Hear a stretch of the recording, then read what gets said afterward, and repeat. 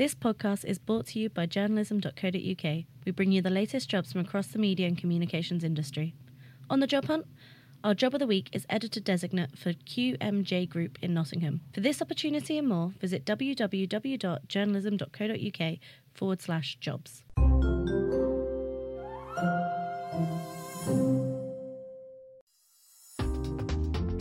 Hello and welcome to the journalism.co.uk podcast. I'm your host, Jacob Granger. Each week we bring you the most interesting conversations in the media industry, and today we'll be taking a look at what it takes to survive as an investigative journalist in today's media landscape.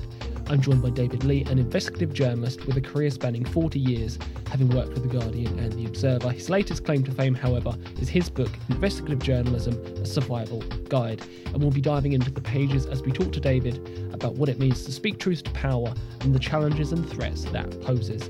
Great to have you on the podcast, David. How are you? Hi, I'm good, thank you.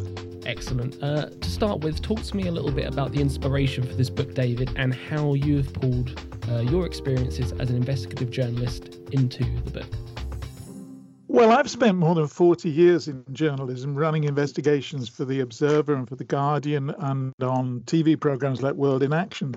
And at the end of that, I've accumulated quite a lot of experience of adversarial journalism, which is basically attack journalism, if you like, where you are throwing yourself at powerful people and trying to unearth the truth about what's going on in the world.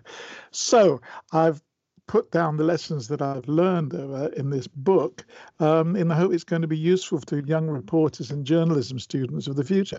So would an assessment of it be an exploration of the industry now, how it's changed, new threats and ways to safeguard themselves?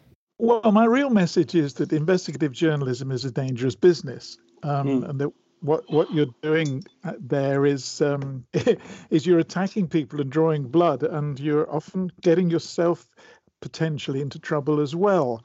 So it seems to me that people need a guide, young reporters need a guide to how to do this dangerous job without getting fired, without getting sued, without, in some countries, getting killed. Well, it is called A Survival Guide, so perhaps aptly named. And you use that really useful analogy in the book to describe the stakes that are at play, blind man's buff. Can you expand for me what exactly you mean by that? Yeah, blind man's buff is a children's game in which one child is blindfolded and then he feels around, floundering around with his hands out, trying to find all the others, and they do their best to dodge out of the way. And an old editor of mine, Bruce Page, back in the days when he ran the famous Sunday Times Insight team, used to say investigative journalism was just like blind man's buff, only it was played with open razors. And I thought that was a very telling image because it tells you just how blundering and dangerous journalism can be, both for its targets, because you're ruining people's lives very often, you're shaming them, you're exposing them, and also very dangerous for the people wielding the razor because the razor can slip and cut you too. So definite caution to be exercised. Thinking about the message you want to put across here, David, what potentially is out there in the real world awaiting unsuspecting journalism students that they might not necessarily be aware of at this moment in time? Well, the first thing that most students don't realize is that if you're a journalist, finding stuff out, finding an investigative expose is only half the job.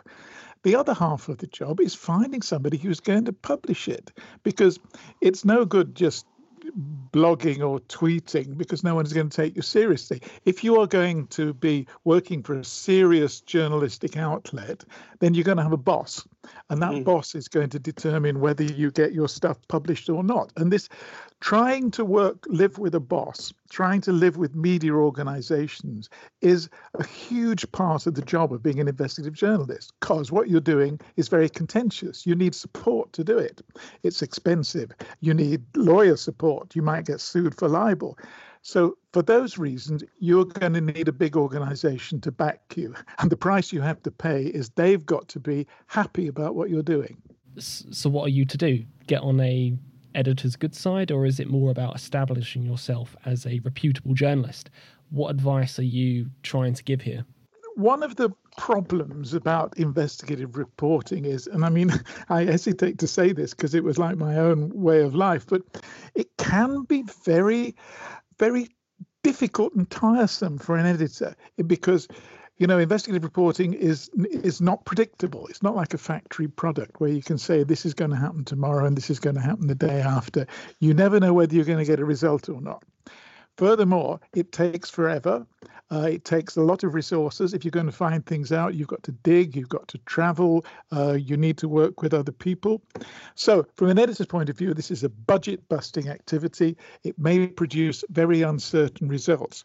Worst of all, the results you finally produce may be cripplingly boring. Because if you're attacking people and denouncing them in order to stay on the right side of the libel law and other media laws, and if you're to unpick the way criminals and bad actors have concealed things, you're going to have to write in a very meticulous sort of code, and it can be quite boring, and maybe you don't even know all the facts to start with, so it can even be a bit incomprehensible. So there you've got this product. The journalistic exposure. It's uncertain, it's expensive, it's boring. And then at the end of that, if an editor publishes it, that the sky may fall in, it may be really dangerous. They may get sued. The editor may lose his job because of what you've printed. So that whole task of trying to get an editor to be on your side is a big problem. It's interesting what you're saying, because there's definitely some impression that investigative journalism is quite glamorous. It's tip-offs and leaks and large-scale exposure. Is that how it is, truly? Or do we need a reality check? Well, I go through in the book a lot of case histories of stories that I've been involved in, ranging from the day we put a government minister, Jonathan Aitken, in jail, up to the big collaborative journalism data type exposures such as Panama Papers and WikiLeaks that we've done in more recent years. And they've all got some common features. One common feature is that they all take quite a lot of hard work. People who don't know anything about it sometimes criticize what they call leak journalism. They say, if a whistleblower comes to you, then you've just been given a story on a plate. That's not true. When you have a whistleblower come to you, you have to do a lot of work. You have to evaluate sources. You have to try and corroborate them. You have to understand the whole new world, because the thing that a whistleblower is talking about, it won't be a world that you belong to or even understand. And you've got to keep going.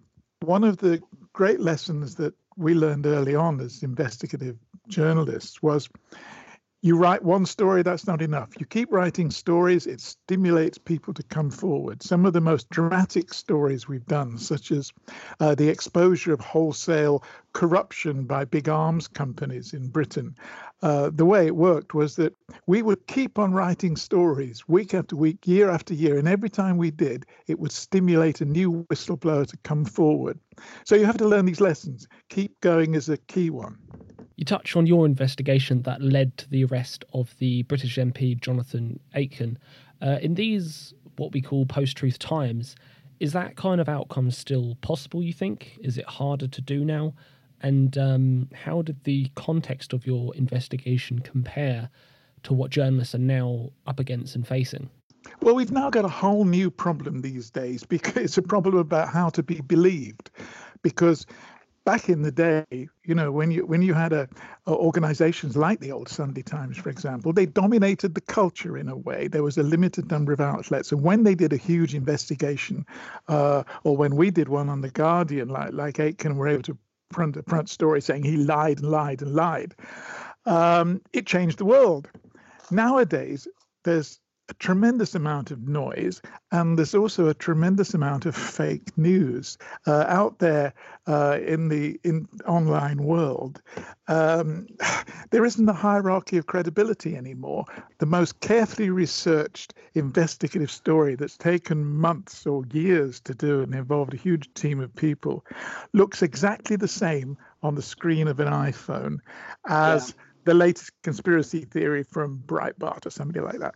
So what you're saying is, no matter how watertight or ironclad a report is, the reality is that the students of today, the journalists of tomorrow, will still struggle to be believed. Well, it's worse than that, of course, because the mainstream media, as their opponents term them, the MSM, also have an unsavory history of faking. You know, people are right to not believe in fake news. I think about something like the notorious Hitler Diary story that Rupert Murdoch's Sunday Times ran, in which they solemnly published what they said were Hitler's diaries that were just a forgery.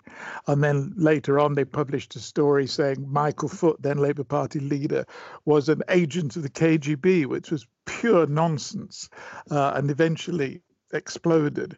And some of the modern tabloids have got very unsavory history of just running nonsense and untruths, and all this degrades journalism in the public eye. So you get to the point where people don't know what's true or false anymore. It's a huge problem, and I suspect there's no silver bullet to this question. But can this next wave of journalists do anything to restore credibility in themselves and in the wider industry? Well, there are specific things that young would-be investigative journalists can do. One is there's been bodies set up like the ICIJ, the International Consortium of Investigative Journalists, which is an invitation-only global group, and that if you get accepted as a member there, it's a sort of trademark that you are a reputable journalist whose work can be believed.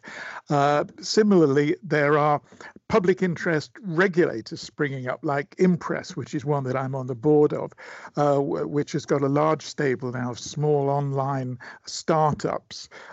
And they produce a logo, Trust in Journalism, which means that if you're entitled to that logo, then you've got a genuine complaints procedure. And if you tell lies and get things wrong, there's a system for making it right and correcting them.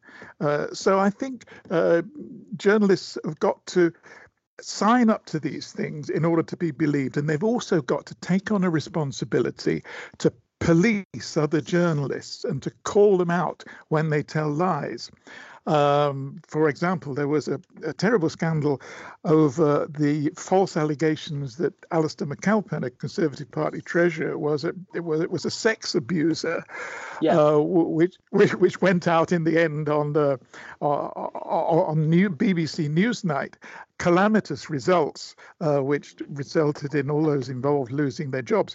But we, the other journalists on The Guardian and other newspapers, we're the ones who did the work to say, no, this story is false, it's a lie, and we should publish it. We had lots of in-house arguments about, should we do that? Should that be our job? And I think we should.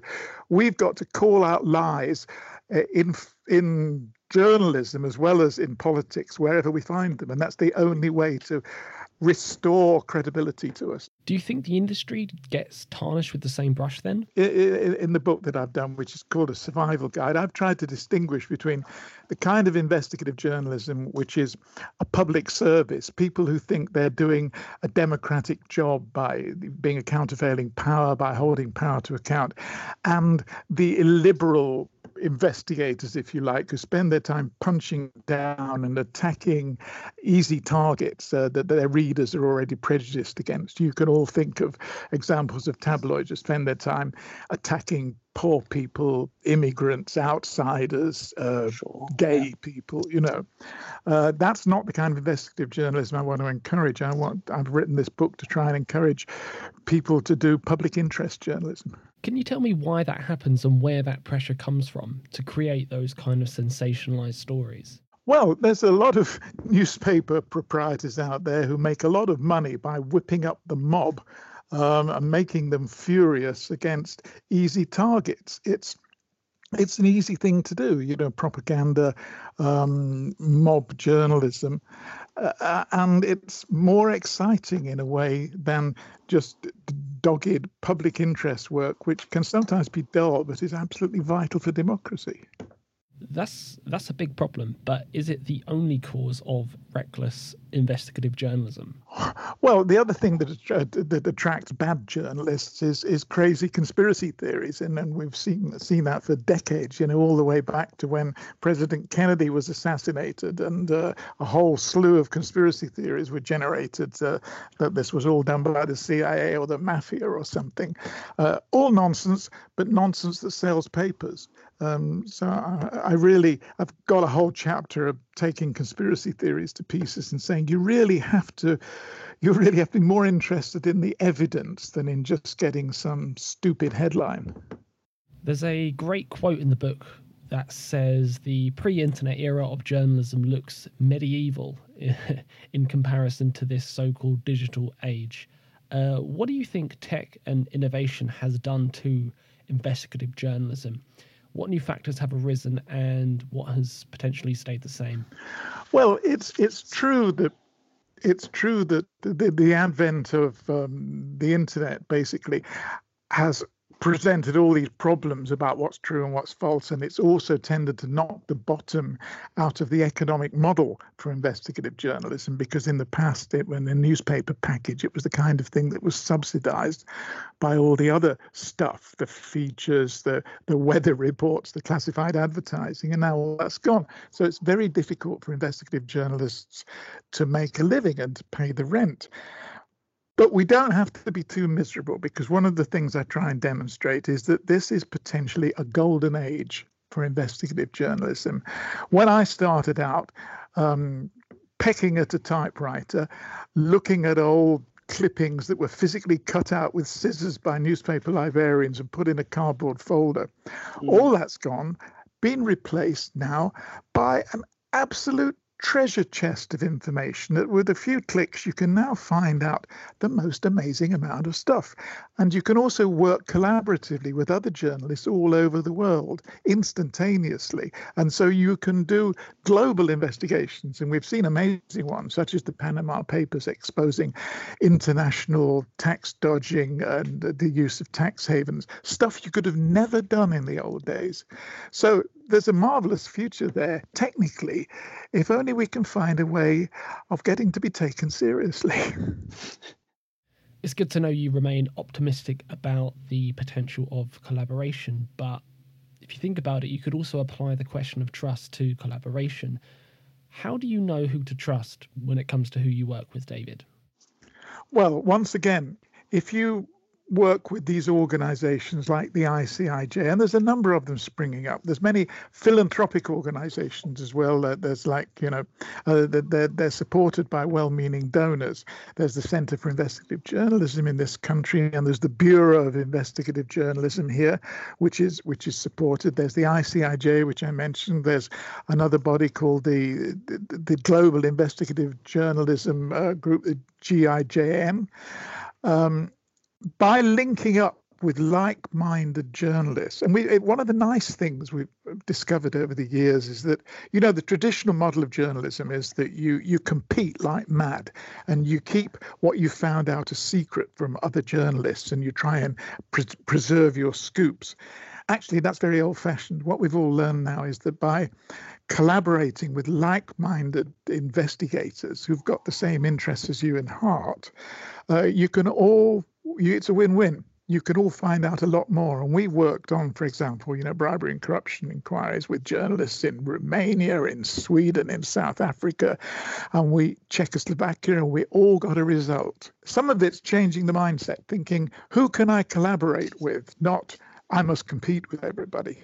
Collaboration sounds like a lovely idea, David, but does it, as you said, pay the bills and pay the rent? Well, it does. Yes, it does. Because if you look at a great exposure like the Panama Papers or like WikiLeaks, what happens is there's something for everybody. You find that journalists in different countries, and indeed in different media, in like broadcast and print, can all find something especially in big data journalism projects. They can all find something that's relevant to their own home audience, so everybody wins.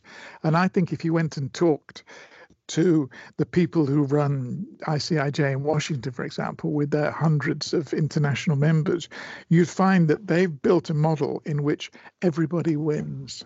And of course, what this means is you're thinking about yourself as an investigative reporter with comrades all over the world, rather than somebody who's just working for one particular local media organization like the Daily Mail or the Guardian or something and trying to rise within it. So you have to have I suppose you have to be a little bit idealistic about what you think you're doing for a living. But if you don't think that what you're doing for a living is worthwhile, is making a difference, why are you doing it? Yeah, that was my exact thought. I was just thinking that. This is all hugely interesting, David, but I have to wrap this up with one last question. What is your number one piece of advice or perhaps word of warning for young journalists about to step into the world of investigative journalism today? You don't need elaborate techniques. You don't need complicated computer-assisted skills. What you need is the right mindset. And the right mindset is to look at the world and say, what wrongdoing is being concealed? Well said, David. I appreciate you taking the time to share your insights with us. Well, thanks very much. Thanks, of course, to you at home or on the commute for tuning in. If you like what you heard, tune in next week as we reflect on the key findings from a US local news initiative. Before I leave you, a quick reminder that our Newswire Digital Journalism Conference is fast approaching and you don't want to miss out. It's on the 27th of November at Reuters in London. For the full agenda and tickets, visit newswired.com. Lastly, if you'd like to feature on the podcast, you can always give us a tweet at Journalism News. But that's all from me this week. Until next time.